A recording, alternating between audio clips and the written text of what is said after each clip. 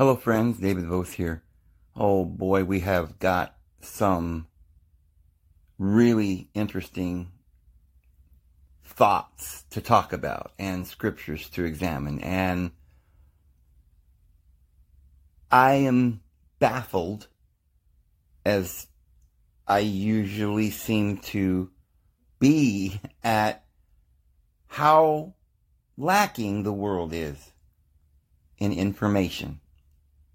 Especially information about the Bible, certain teachings and things that, when I look back as a young person, being raised a Jehovah's Witness in that cult, and, I can understand that I wouldn't know a lot of these things because I was just a young man, maybe, I was just a kid, right? And I was just believing what people told me, and the Bible's a big book. I wasn't familiar with that and all of history and lots of different things that I wasn't familiar with, so I wouldn't know. And that's why most people don't know. But what's odd is that we have this big book and we have these scholars that have been studying this book ever since it was written. They wrote huge books and documents and spent hours trying to understand this. I mean, Sir Isaac Newton spent a lot of time, and he was brilliant. Maybe he just didn't have time to get into all these things, or perhaps it wasn't time for these things to be revealed. Because once you see what we're going to talk about today, and you get this explanation from the scriptures themselves and common sense, it'll become so apparent. You'll just understand. But you'll have to then wonder, well, why didn't we know this before? This is so simple. We could have just cross-referenced scriptures and we would have known this. But it's like nobody ever did this. I mean, certainly Jehovah's Witnesses cross-referenced a lot of scriptures and wrote many books. Ellen White and I don't know how many other individuals, or, Hal Lindsey or whoever. But no one seems to have ever been able to really put any of this together. And this is baffling to me. But it's very important today, and probably more important than it's ever been in the history of man, that we understand what it means that Jesus is coming on the clouds of heaven. Because we are, what the Bible says or describes as at the door. We are at the door right now. And I think that'll become very apparent as we go through these lessons. And I think it's becoming very apparent to a lot of my subscribers as we discuss these things, world events and so forth. We know that Jesus is coming soon. But there are so many of these pernicious doctrines that have gone forth. The apostles warned us about. Very interesting how they specifically mention certain doctrines and teachings that the apostles thought were the most pernicious, and they talked about it and warned us about it as if they knew, what, well, they had to have known, that these would be the things that the devil would try to deceive us about. One of the most important things is that Jesus wouldn't be a literal person. That it was just some sort of, Jesus would be just like some myth or something, or he didn't really exist, or he didn't come in the flesh. There's so many people running around today that have begun to teach that Jesus didn't really exist, and he's not really coming back in person to the earth to receive us unto himself. And I think it's so important that we go through the verses and just find out for ourselves what the Bible actually teaches on this. Very personal, good friends of mine, people who I love, are starting to veer away from the helpful and healthy teachings of Scripture. And I don't know why. That everybody seems to rather have it's like they're almost looking for some excuse not to believe that Jesus himself is coming back. And so then I don't know what it is that they're expecting. The end of the world, but no Jesus, then what? Oh well, it's going to be a paradise but Jesus isn't coming. But how about the apostles? We proved, I think yesterday, that they expected the prophets to return. Isn't it interesting that they were like Elijah was prophesied to return. Jesus said, yeah, he actually is a person, and that's John the Baptist, and he is coming. That prophecy that says Elijah will come before the fear-inspiring day of the Lord, Jesus confirmed it will happen, and he explained that it's actually a person. And they expected Jeremiah or other prophets. And we talked about that yesterday. But for some reason, when it says that Jesus is going to come back and return to the world, people want to think that that doesn't mean he's actually coming back. So, let's start by just talking about what does it mean that Jesus is coming in the clouds of heaven. Now you'd think that somebody would have done some cross-references and found out what this word cloud refers to. Now imagine in your mind, well, first of all, where this came from to start with. Jesus was ascending into heaven. That's a very strange sight if you think about it. We might have to even prove whether Jesus was even real the first time he came. Right? If he didn't actually come to the world the first time, then you might think, well, maybe he's not coming again. Well, we know that he came the first time because we have some verses of Scripture. I mean, as long as we believe in the Bible, right? And we trust the Bible, that it's the word of the divine being.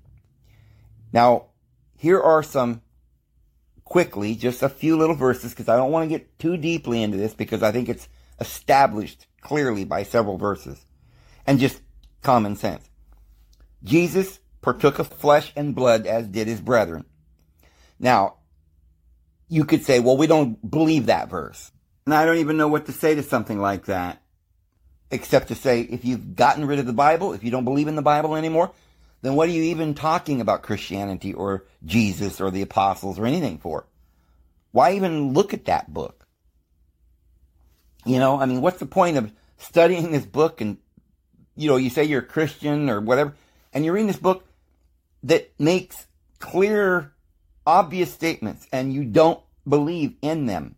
We're not talking about a parable here. We're just saying that Jesus himself partook of flesh and blood. And it's not just like, well, there's just one little verse and we're not sure if it was literal. But this is the whole point. Jesus partook of flesh and blood because we partook of flesh and blood.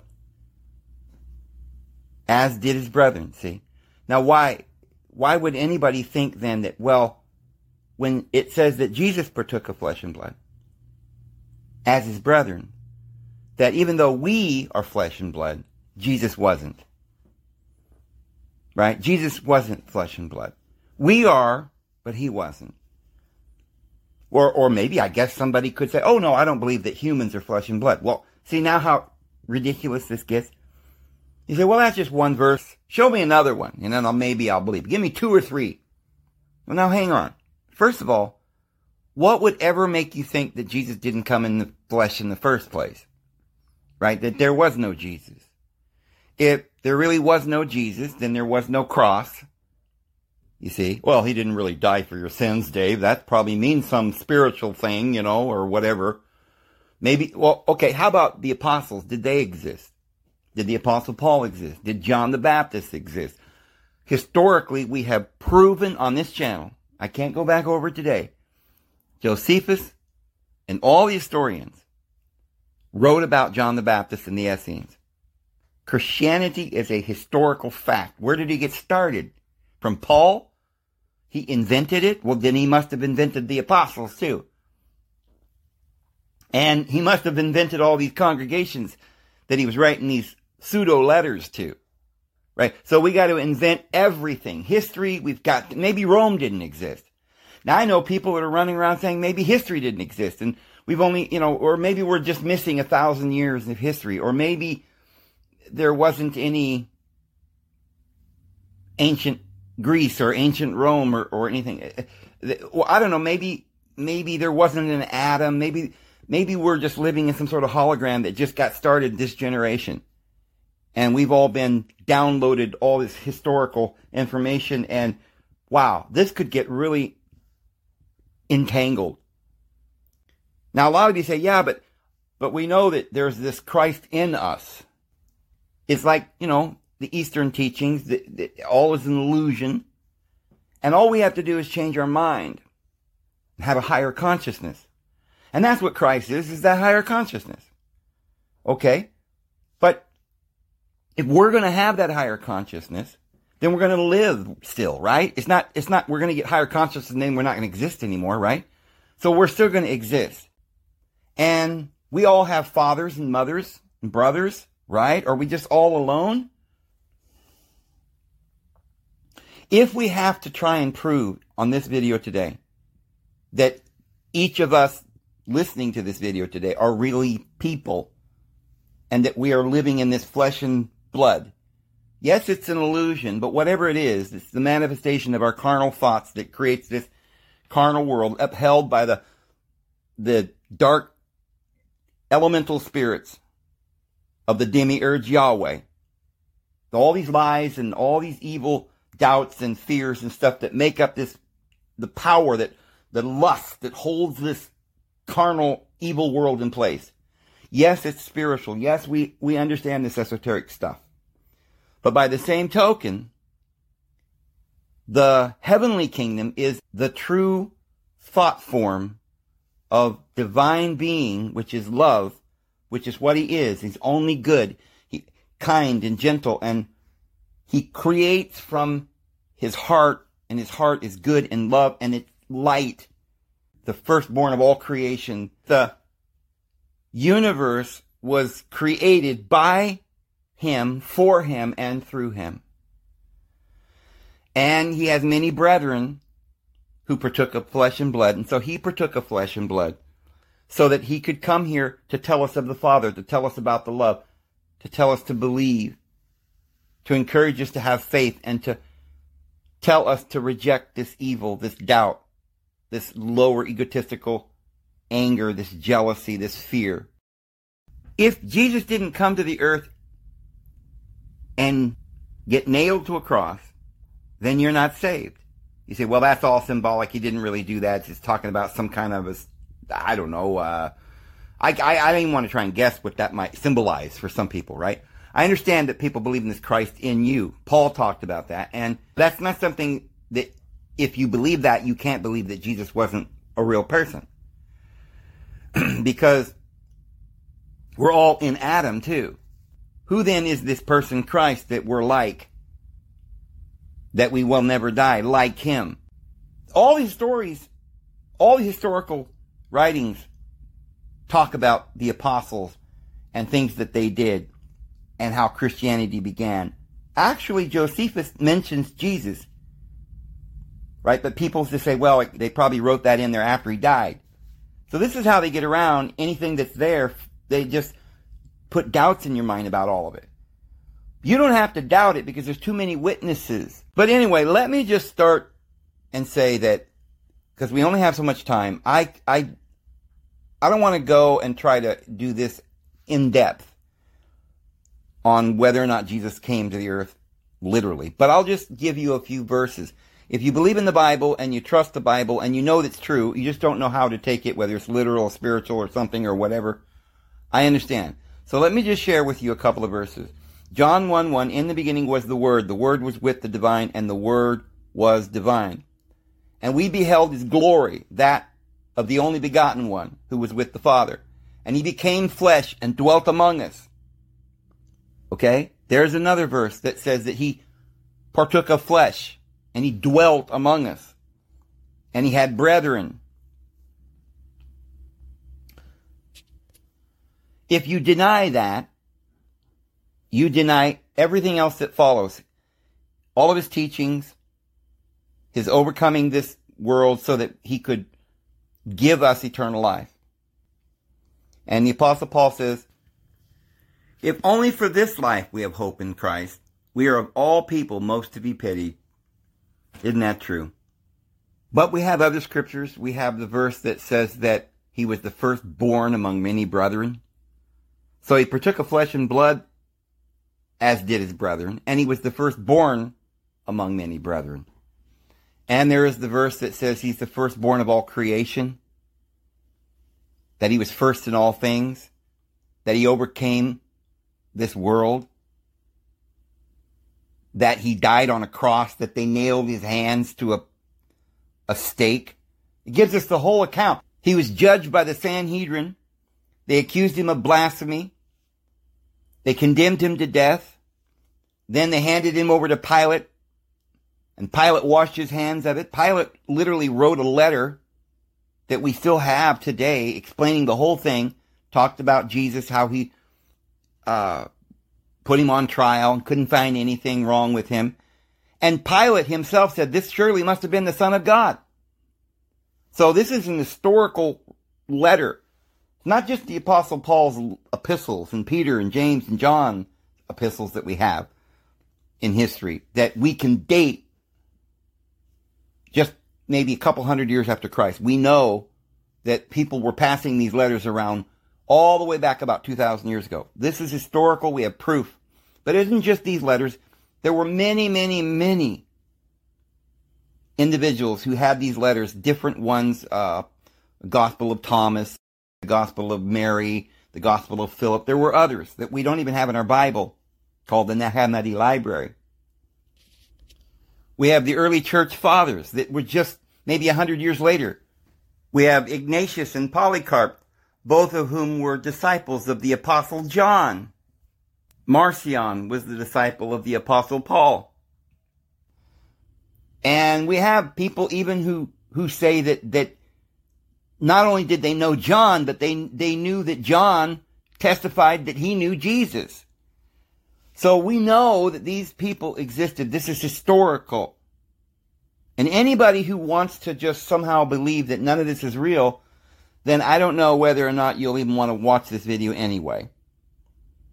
But it's sad to me that there are actual Christians that say they believe in Jesus, but they don't really believe that he was real. So now what we want to discuss in this video is whether Jesus is coming again literally. And what does it mean he's coming in the clouds of heaven?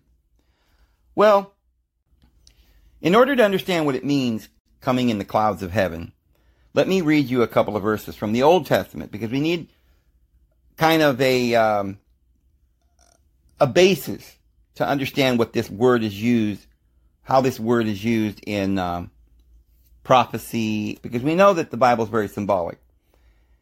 Now, yes, Jesus could literally, I guess, come in a cloud, like this big cloud, and Jesus is coming.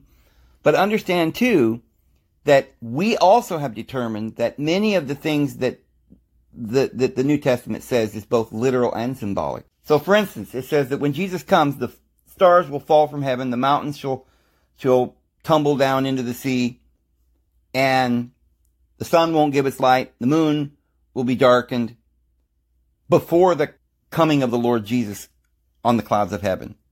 So if we understand the stars falling from heaven as some kind of symbolic, esoteric thing, and we can prove that, because first of all, the stars are way, way out there in outer space. They can't fall. Now, you could say that if the earth was to spin real quick, that all the stars might kind of blur and kind of whoop, and it might look like they're falling, or it could be talking about meteorites or something, right?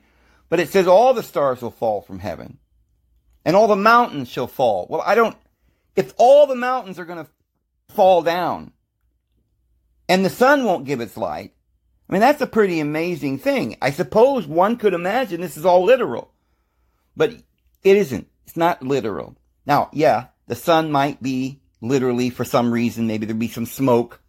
It'll come up out of a volcanic occurrence or something. It will darken the sky. Maybe you won't be able to see the sun. Maybe it'll be a big meteor shower. Then there will be a big volcano that'll just blow up and fall into the sea. That will be literally. And then maybe the sun will turn into blood, or it'll just look red. Well, that's not literal. The moon's not going to literally turn to blood, right? I mean, I don't believe the moon will literally be turned into blood. I don't know of anybody who does. I don't think it means that the moon will be blood, but it'll be turned into a red color. So you see how it can be both literal and spiritual? So in other words, if I can show you that the clouds mean something, some esoteric meaning to the word coming on the clouds, that doesn't mean that he's not coming. that Jesus himself means something else. And we're going to show that Jesus doesn't mean something else. And we're going to show exactly what the clouds mean. So take a look at Numbers chapter 9, verse 17. It says, whenever the cloud was lifted up from over the tent of meeting, the tabernacle of Moses, afterward the sons of Israel would set out, and in the place where the cloud settled down, that's where the sons of Israel would camp. They would set up their camp. And that's in Numbers 9:17. We have in Exodus chapter 13, somewhere around the verse 20, it says, by day Yahweh went ahead of them in a pillar of a cloud to guide them on their way, by night in a pillar of fire to give them light, so that they could travel by day or night. Neither the pillar of cloud by day nor the pillar of fire by night left its place in front of the people. All right, so here's a cloud that was hovering over Israel back in the days of Moses. What could that mean? Well, remember, Jehovah came with thick darkness and gloom, right? He was a scary storm deity. And so when the Bible says it's a cloud, if you really read the context, I don't want to go into all of those little verses because it would take us about 20 minutes and we don't have time. But if you really get into those, at some point that the cloud was in front of them, and then at another point it went behind them. And when it went behind them, it was between them and Pharaoh's army. And it says that the cloud sent the whole army of Pharaoh into tumult and wiped them out. Well, as you begin to read there, you begin to kind of get the picture that this cloud was a storm. And the storm just caused havoc and caused Israel to be able to win and get away.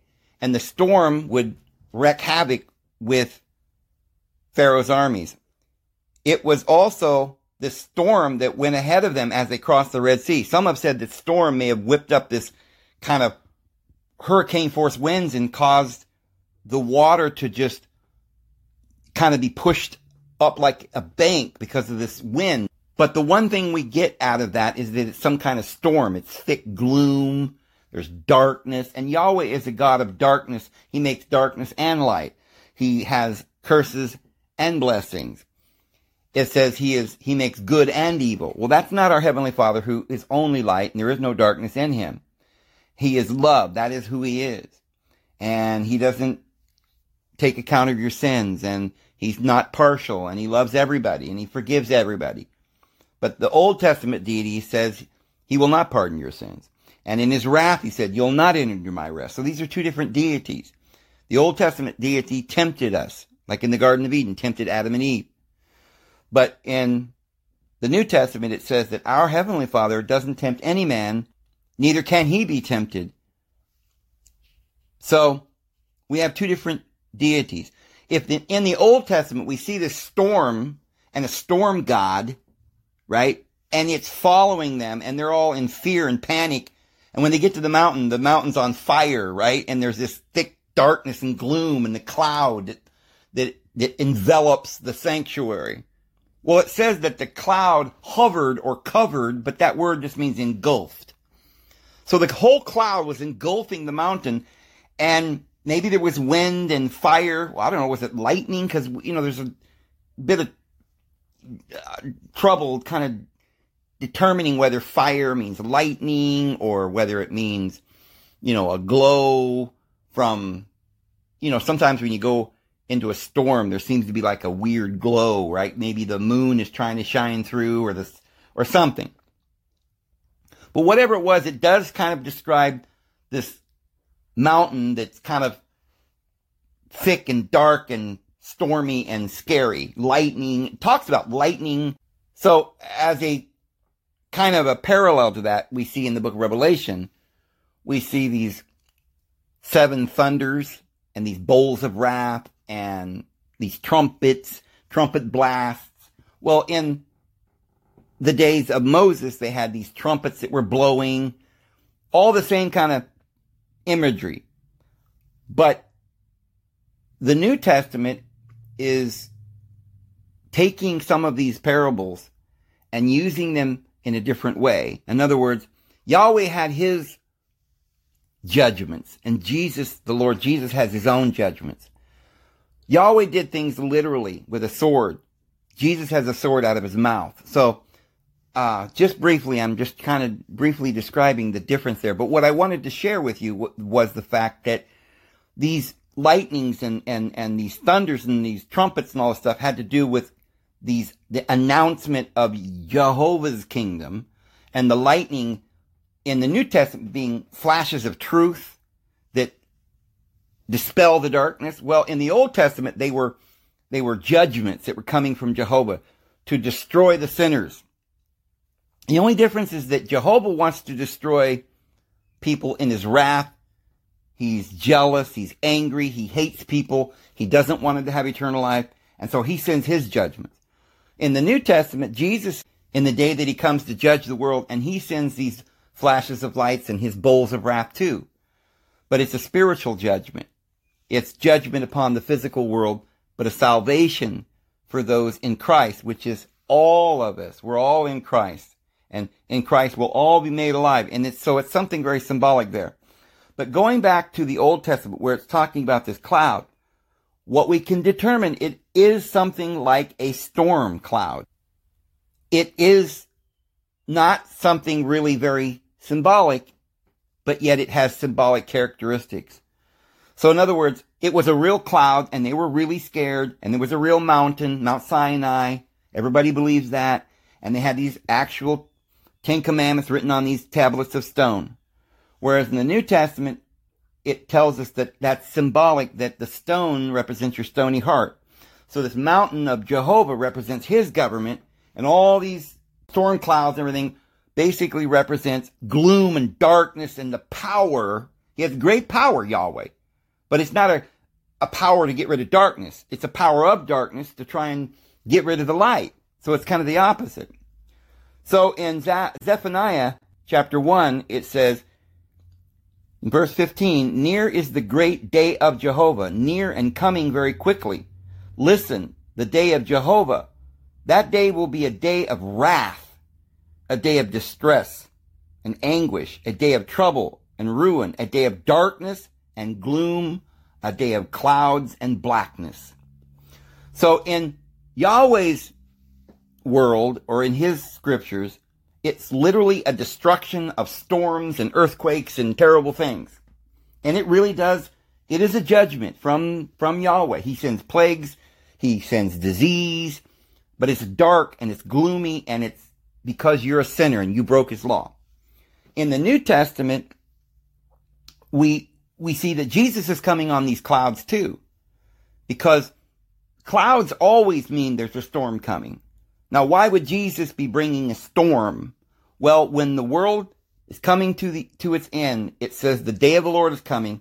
It's coming with thick clouds and gloom. It's talking about the approaching ominous trouble that's coming. We even use that today in our daily thinking and thought. When we talk about, a storm is coming, and we don't always mean it's a real storm. Sometimes we're talking about a symbolic storm. And so in the New Testament, it's a symbolic storm. Even though there's going to be clouds involved, it's not just spiritual. There's also some literal aspects to it, because this judgment that's coming on the world is going to have some storms. There's going to be some earthquakes. Okay? But primarily, it's referring to the great judgment. And Jesus is coming in the storm that's coming upon the world to judge the world. That's what that's talking about. And we'll see further how that applies. Joel chapter 2 says, "Blow a trumpet in Zion." Now here's these trumpets, right? And at the Mount Sinai, Yahweh had these trumpets. But in the fulfillment of that, because that was a type and a shadow, there'll be trumpets blown in Zion. "Sound an alarm on my holy mountain. Let all the inhabitants of the land tremble, for the day of the Lord is coming." Now, if you're talking about Jehovah, it's a day of judgment upon all the sinners, right? If you're talking about the coming of Jesus, it's a judgment upon the beast, the false prophet, and the dragon, which is the devil. So, both of them are coming with their wrath. But Yahweh comes literally to kill us because he hates us. The Lord Jesus is coming because he loves us. And the storm and the trouble is not for us, because as Christians there is no condemnation and we're not appointed under the wrath. But the world is appointed under this wrath because they wouldn't receive the love of the truth that they might be saved. So Jesus is coming on this storm. He's going to be coming at that time. When you see the storm clouds coming, that's when Jesus is coming. Oh, let's see this further, because it continues. It says, surely it is near, a day of darkness and gloom, a day of clouds and thick darkness. There has never been anything like it, nor will there be again after it, to years of many generations. Now listen to this one, Exodus 30, verse 3. For the day is near, the day of the Lord is near, a day of clouds, a time of doom for the nations. Dark will be the day at Taphanes, when I break the yoke of Egypt. There her proud strength will come to an end. She will be covered with clouds, and her villages will go into captivity. See, are you starting to get the theme of what clouds may represent? The coming storm or the day of judgment. Exodus 34, as a shepherd seeks out his flock when he is among the sheep, they have been scattered, so will I seek out my sheep, and I will rescue them from the places where they have been scattered, a day of clouds and thick darkness. So now here we have, during this thick darkness and clouds, we've got somebody coming to rescue the sheep. But look at what Isaiah 19 says. This is really interesting.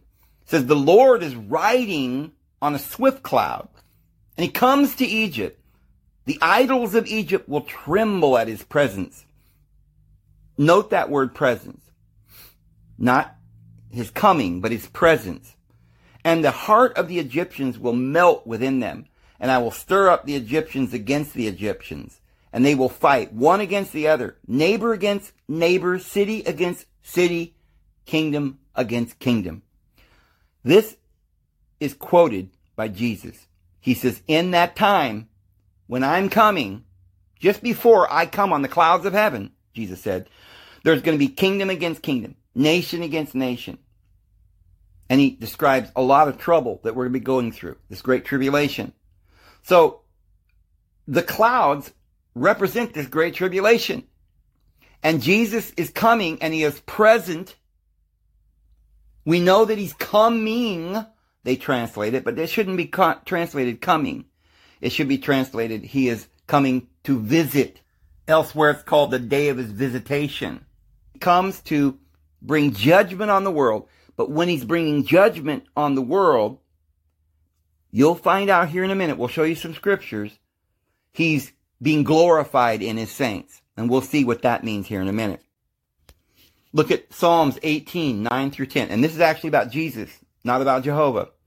And it says, he also bowed the heavens down low, and he came down with thick darkness under his feet. He rode on a cherub, and he flew, and he sped on the wings of the wind. Isn't that interesting? And look at what Daniel chapter 7 says. I kept on looking in the night visions, and behold, with the clouds of heaven, one like a son of man was coming. Oh, now we're getting very specific. The Son of Man coming on the clouds of heaven is Jesus Christ. And he came up to the Ancient of Days, and he was presented before him. And to him was given dominion, honor, and a kingdom, so that all the peoples and nations and populations of all the earth might serve him. His dominion is an eternal dominion. It will never pass away, and his kingdom is one which will never be destroyed. You're beginning to see kind of what the clouds of heaven really represent. Revelation 1:7. Behold, he is coming with the clouds, and every eye will see him, even those who pierced him, and all the tribes of the earth will mourn over him. So be it. Amen.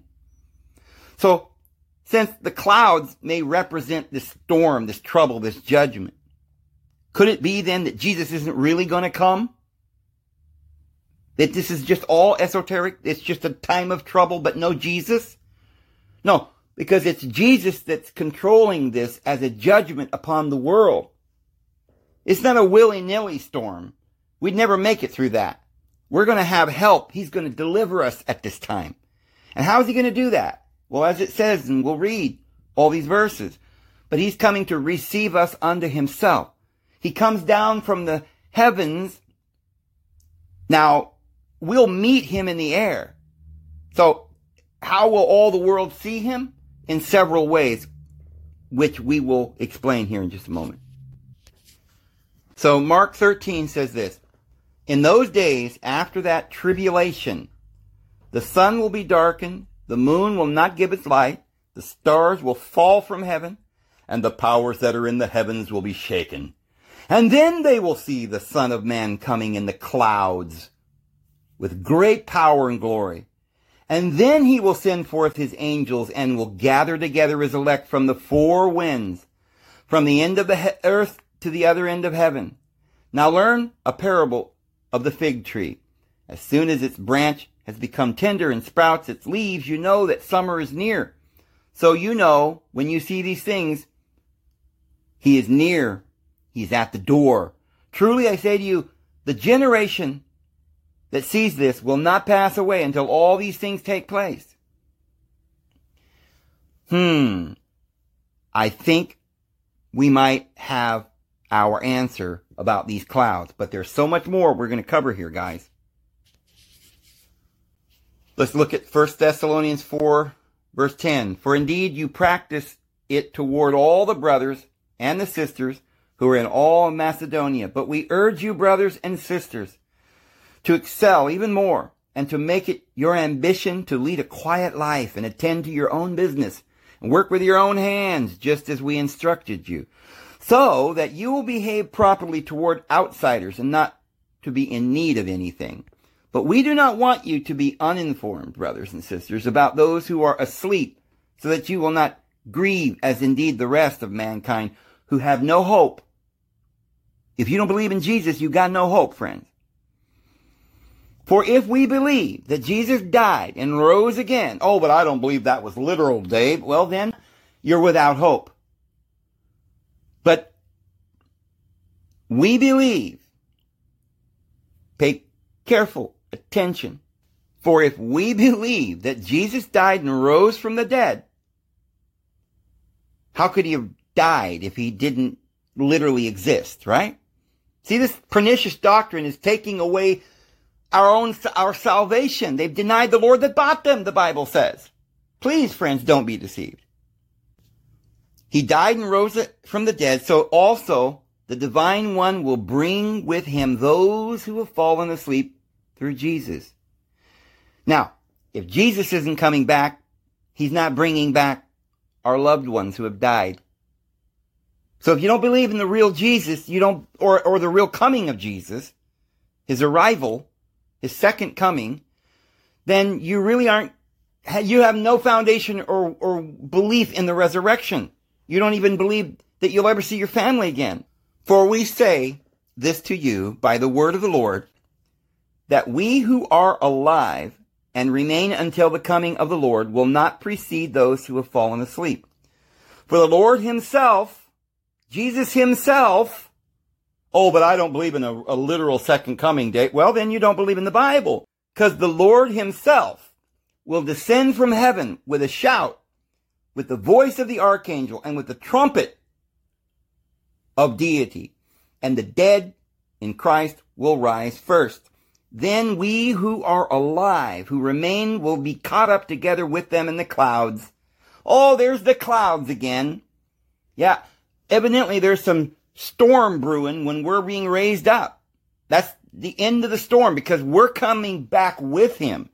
So we go up, meet him in the air, and we come down because he's coming with the saints.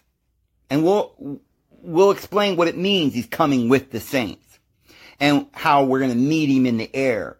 Because it doesn't mean what you might think. Remember, so some of this is kind of esoteric. Yes, he's really coming, but the word air, well, let me show you what that word air really means. Look at Ephesians chapter 2 and verse 1, starting with 1.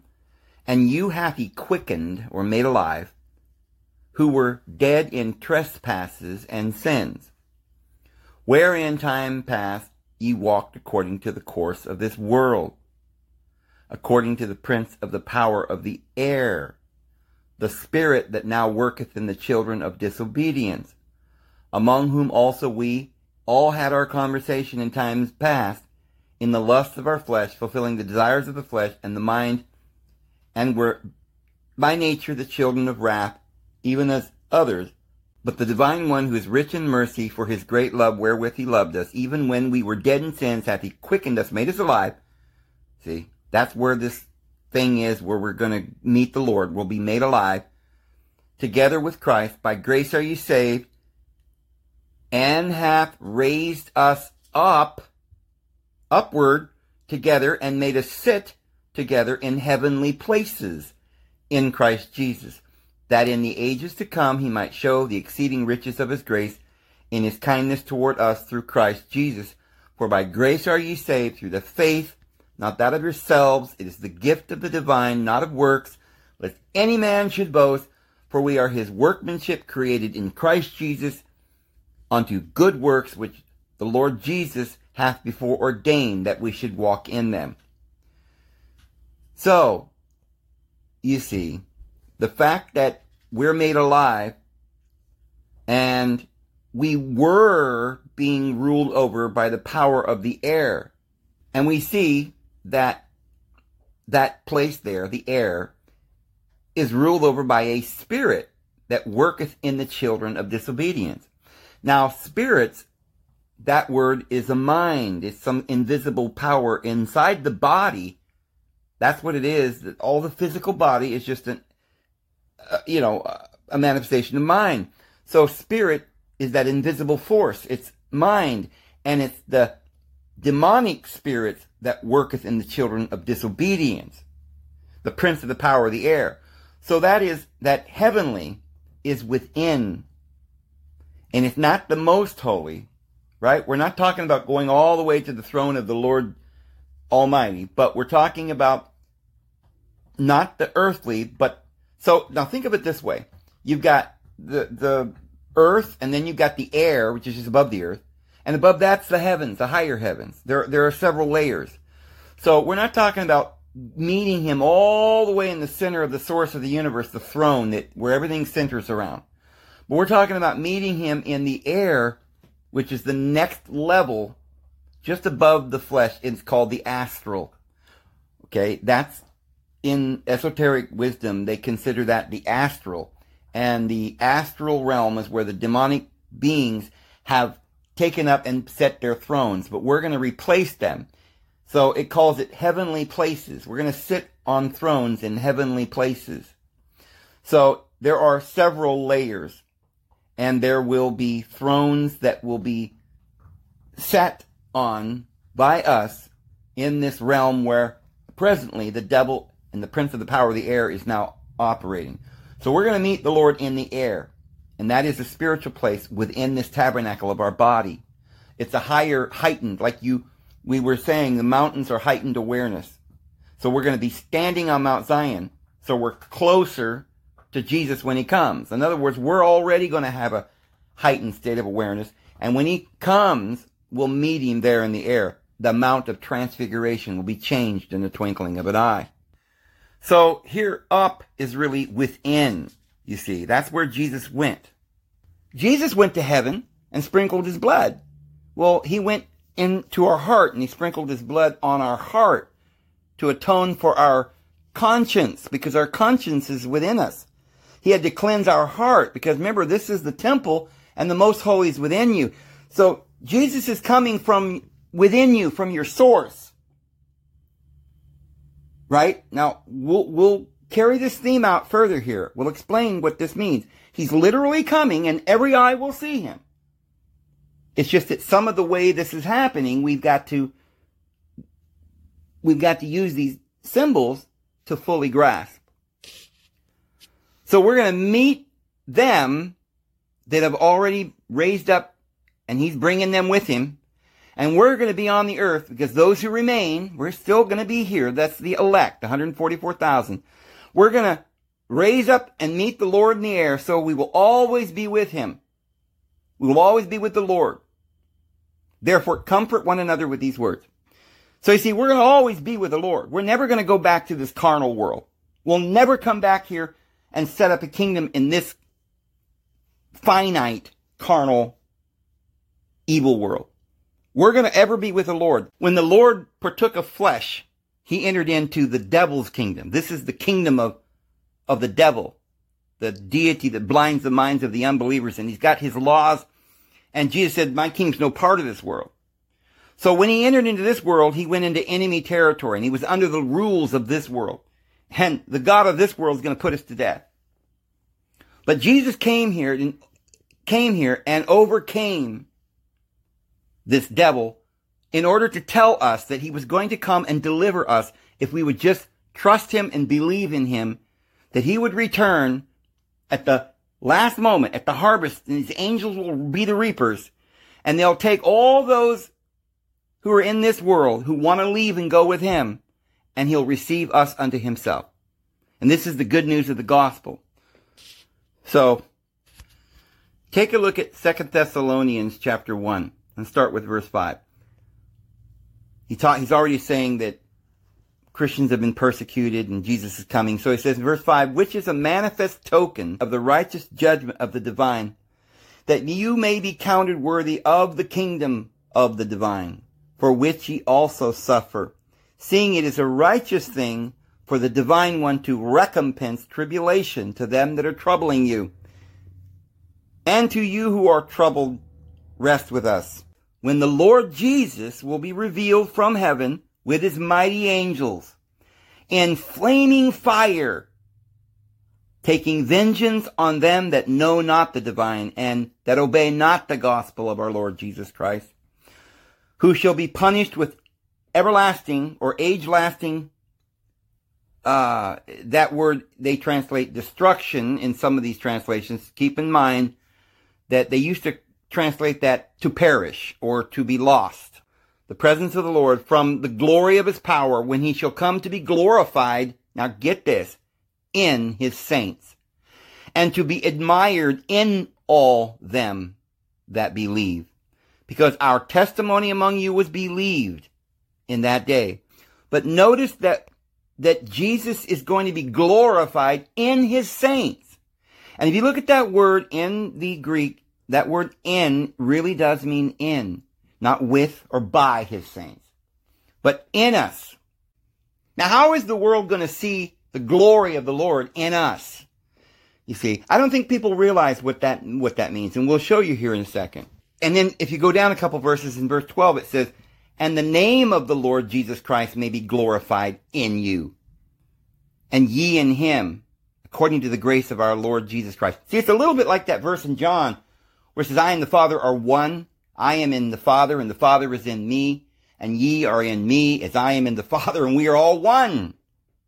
What does it mean to be in the Father? What does it mean when Jesus says, if you've seen me, you've seen the Father? What does it mean when Jesus says, if you believe in me, you have the Father also? You see, but if you don't have the Son, you don't have the Father. So many people believe in what they believe is the Father or Yahweh, but he doesn't have a Son who loves us. See, that's the deity of this world, the beneath, that's blinding the minds of the unbelievers. So if you don't have Jesus, if you don't believe in Jesus, then you don't believe in his Father. Jesus kept saying, I came from my Father. And they said, well, who is your Father? He said, my Father is above. Your Father is beneath. He is of this world, but I am no part of this world.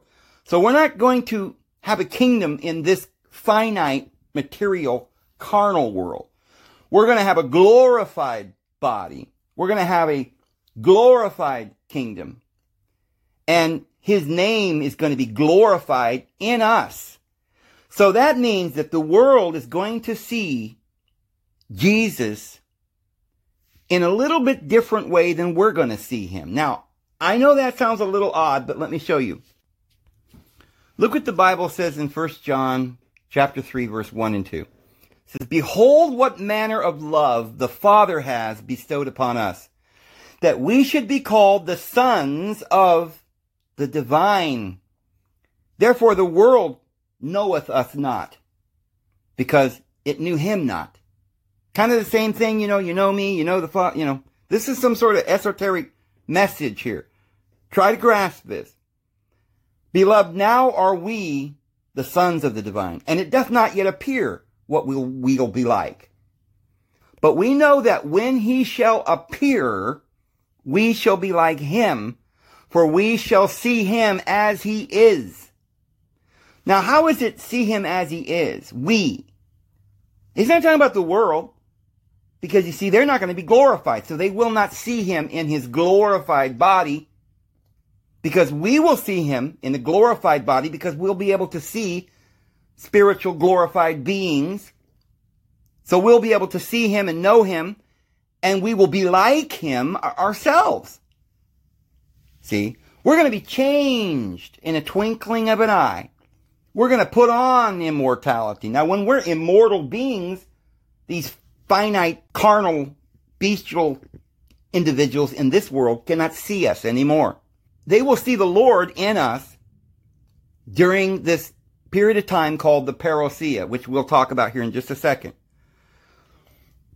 So, the people that are carnal and have not received the testimony of the Lord, they will see Christ coming on the clouds of heaven.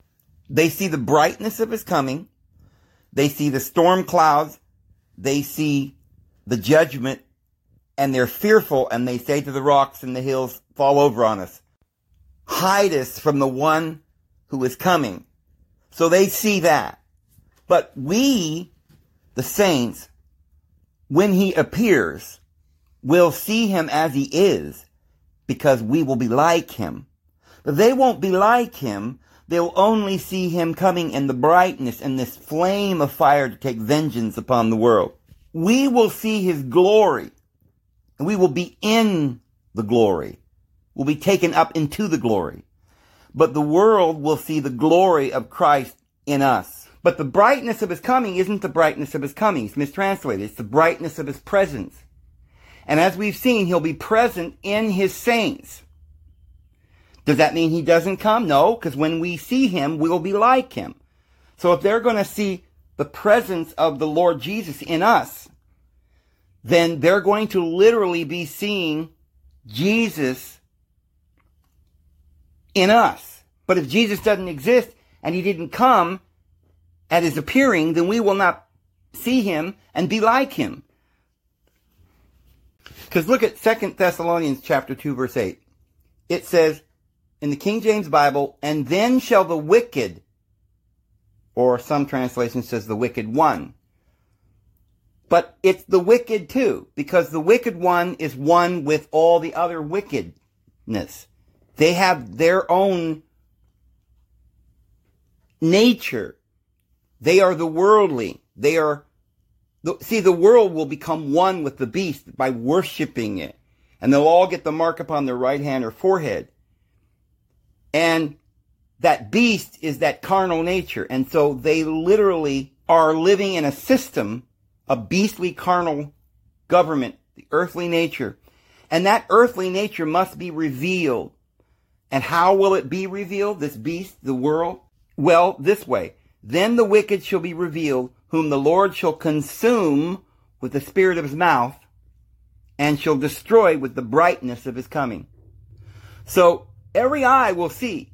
Those who get to go with the Lord will see him as he is. And he will be a real person. And he will receive us unto himself. And we'll be with him forever.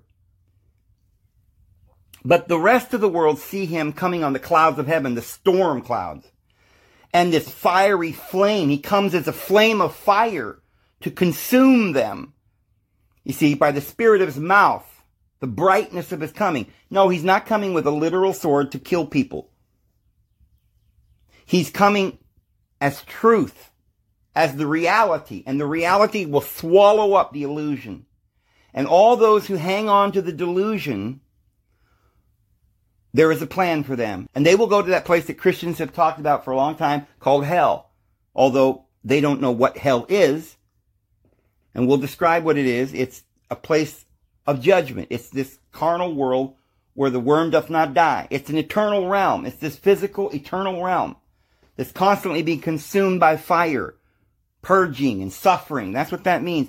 And the worm that doth not die is the worm, it's the worm that eats the flesh, and therefore it's eternal corruptible flesh.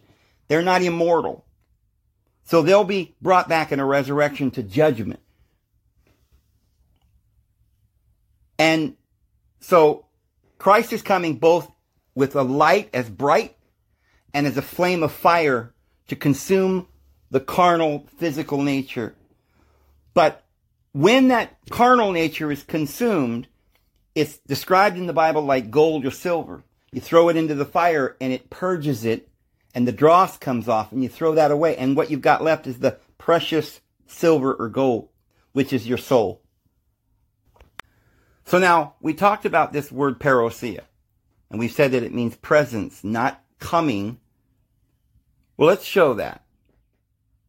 Greek, parousia 3952, and it says, definition, a presence, a coming, and in usage, it's presence.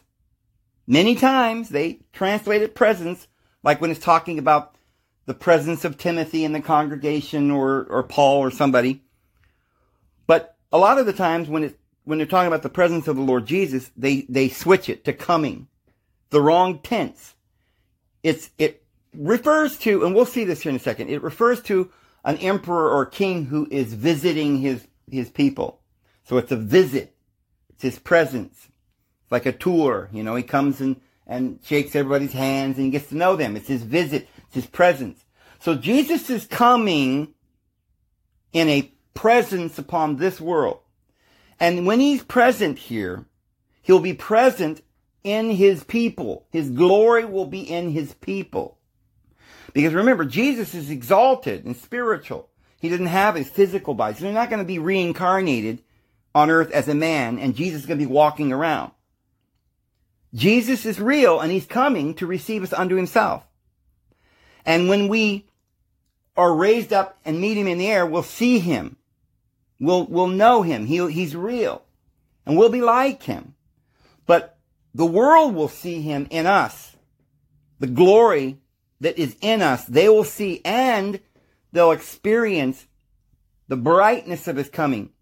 And since they're holding on to this darkness, they'll be consumed by this brightness. This delusion will just melt away.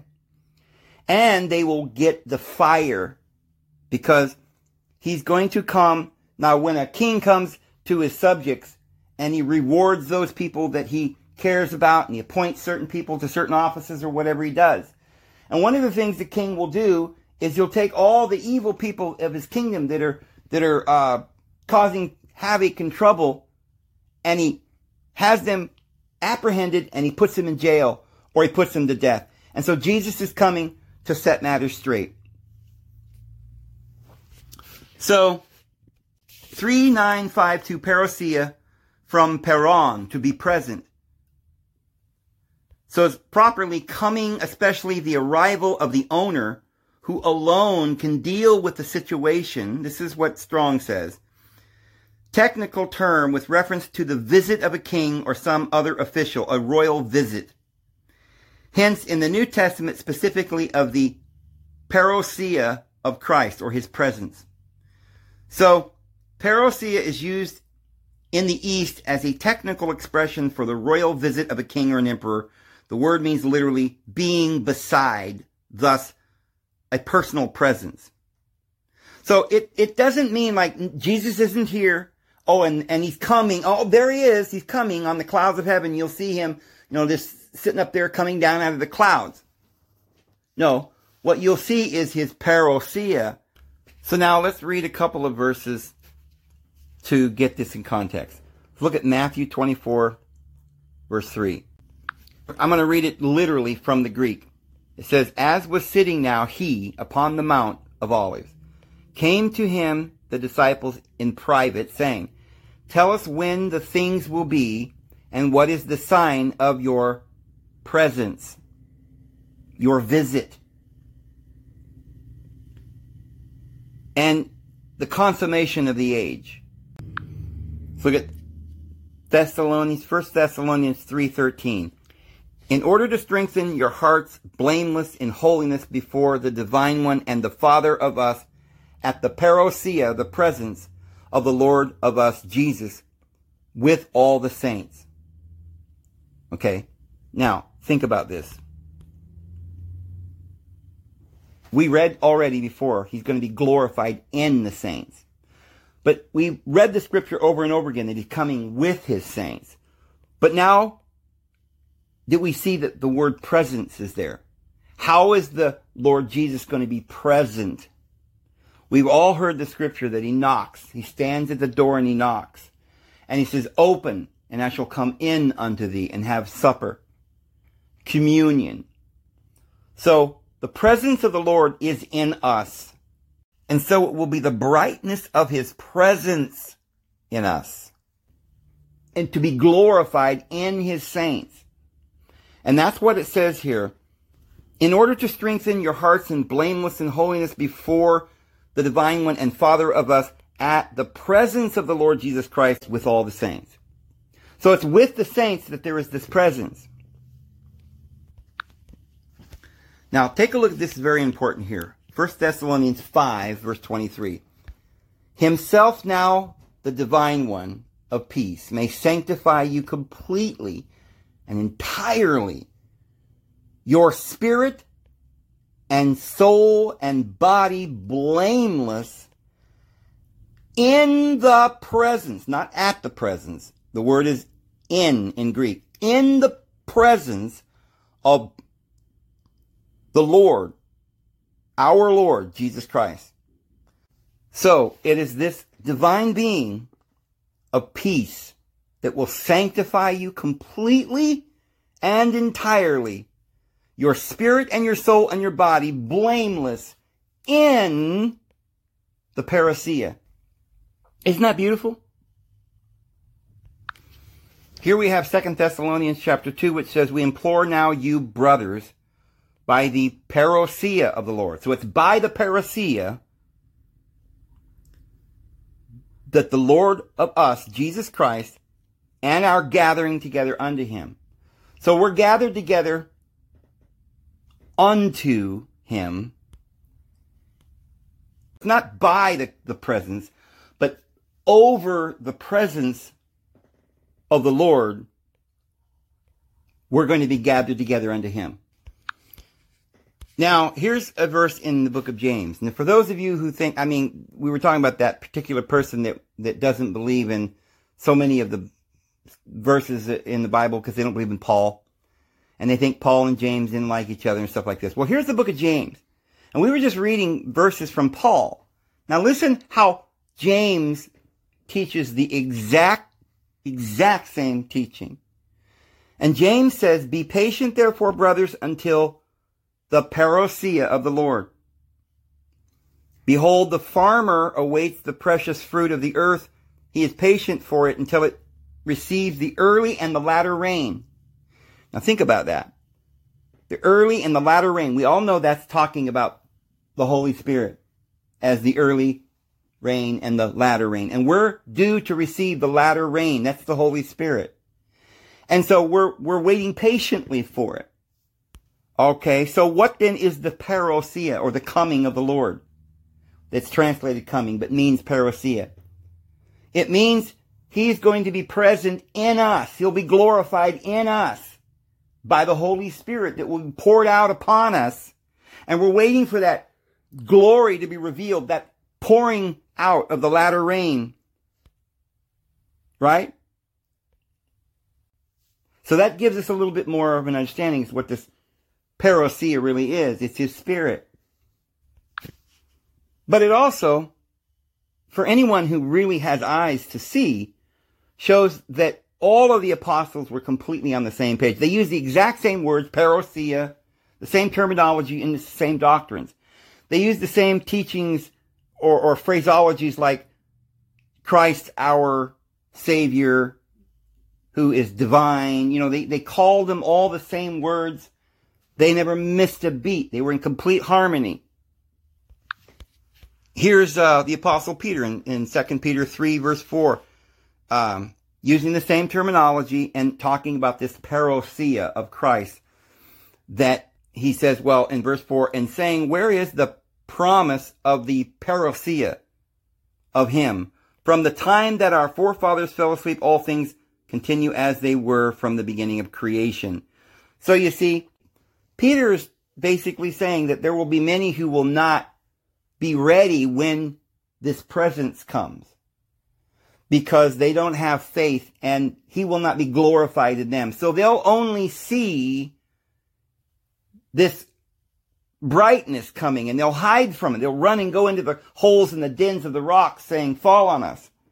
Who is able to stand? I mean, Jesus is coming and they're scared out of their minds. Again, I want to show you the testimony of the Apostle Peter that Jesus is real. For we have not followed cunningly devised fables when we made known unto you the power of the presence of the Lord Jesus Christ. You see, the presence of the Lord has power. His presence will dispel all the illusion and the delusion. And so he's saying, this isn't a fable that we're telling you, because we were eyewitnesses of his majesty. For he received from the divine Father honor and glory, when there came such a voice to him from the excellent glory, this is my beloved Son, in whom I am well pleased. And this voice which came from heaven, we heard it when we were with him in the holy mountain. Do you think Peter is just lying? Did Peter really go to the holy mountain? Did he really see the transfiguration of Jesus and Moses and Elijah? Or was he just making up fables? Well, if you believe in the testimony of Peter, you'll believe in the power of the presence of Jesus in your life, and how he will be present in us in glory. And all the world will see that he will be glorified in us. And yes, they will see him too, because every eye will see. He will come as the sun that shall come up in the east and shine all the way into the west. So they're going to see the brightness of his coming, and every eye will see it. And they'll know who it is, and they'll run in panic. Now look at the Apostle John. Again, complete harmony with Peter and Paul. And he says in verse 28, 1 John 2:28, and now little children, abide in him. You know, sometimes we read this over and over again. We just kind of go numb and we just like, in him. It's like we've heard that 100 times. We don't know what it means. But we're going to abide in him, that when he shall appear, yes, he's going to appear. Remember what that other verse said, we'll be like him when he appears. Well, this says, we're going to abide in him, that when he shall appear, we may have confidence and not be ashamed before him at his parousia. So what does it mean, ashamed? You see, if you have truth and you abide in him now, then when he comes, you'll not turn away. You will not be ashamed. You'll embrace that light because the light will be in you. But if you have shunned the light, if you have beat your fellow servants, if you have not yet received that covenant, but you're still holding on to this vengeance and this jealous deity and the eye for the eye and the tooth for the tooth, and you want justice, then you won't recognize him. And your conscience will say, you know, you're not even worthy. Because you'll see what love is, and you'll never have even known what love is because you never received his love that you might be saved. You haven't received the truth, the love of the truth. So this is why he says we'll not be ashamed before his coming. So here, this explains a lot. All we have to do to go with the Lord is to be in him now. And how do we do that? Well, this Apostle John tells us this. He says, we must remain in the vine, and hereby we know we are in him if we love one another. And what is love? Well, he explains that too. If you see your brother hungry, you feed him. If he's naked, you clothe him. If he's sick, you heal him. That's what love is. And if you don't do that, if you see your brother naked and hungry and you don't help him, and you say you have love, he says, you're a liar. And so this is how we are in him, and we will abide in him so that when he appears, we will not be ashamed by his presence, because his presence will be a great bright light. Yes, he's real. We will see him when he appears. The world will not see him as he is, because they will not be changed with us. But understand, everyone will eventually be changed, because eventually all death will be brought to nothing. And Jesus is going to rule over the world for 1,000 years and bring everything into subjection to Christ, so that everyone will be saved in Christ, but each in his own rank. But when he comes, there will still be this 1,000 years, and the rest of the dead didn't come to life until the 1,000 years was ended. So there will be a number of people, we don't know the number, perhaps there'll be many, that will be ashamed when he arrives, and will hide into the caves and the dens of the rocks and fall on us and hide us from the presence of the one who is coming. We can't withstand this brightness. We only know darkness. We only know this old covenant of eye for an eye and tooth for tooth. This is why it's so important that we receive the covenant that Jesus gave us, the covenant of his love. And now back over to Peter, because I want you to understand how these apostles work so well together, and they all had the same message, and they all testified, and we must receive their testimony. It's imperative that we do. Please, friends, please pray about this and listen carefully and read your Bible. 2 Peter chapter 3, verse 11, seeing that all these things shall be dissolved. What does it mean, dissolved? Well, remember, he says the earth will be burned up. Why? Because he's coming in a flame of fire. His brightness, which is truth. And the truth will burn up these elemental spirits that will melt with fervent heat. This is what Peter is saying. And they're all going to be dissolved. So what manner of persons ought you to be in holy conversation and godliness, looking for and hastening unto the presence of the day of the divine one, wherein the heavens being on fire shall be dissolved, and the elemental spirits shall melt with fervent heat. Nevertheless, we, according to this promise, look for the new heavens and a new earth wherein dwelleth righteousness. See, so many people don't want a new heavens and a new earth. They're happy to be in this old, degraded, evil world. They're living it up. They're on their high horse. They've been rewarded. They got treasures on earth. They got gold and riches and power and gold-plated toilet seats. And they want to bring back an economy. More jobs, jobs, jobs. And, more biotechnology and warp speed will do it, right? No. Because all of that is going to be consumed and dissolved. So, dear friends, what manner of persons ought we to be? This is what Peter is saying.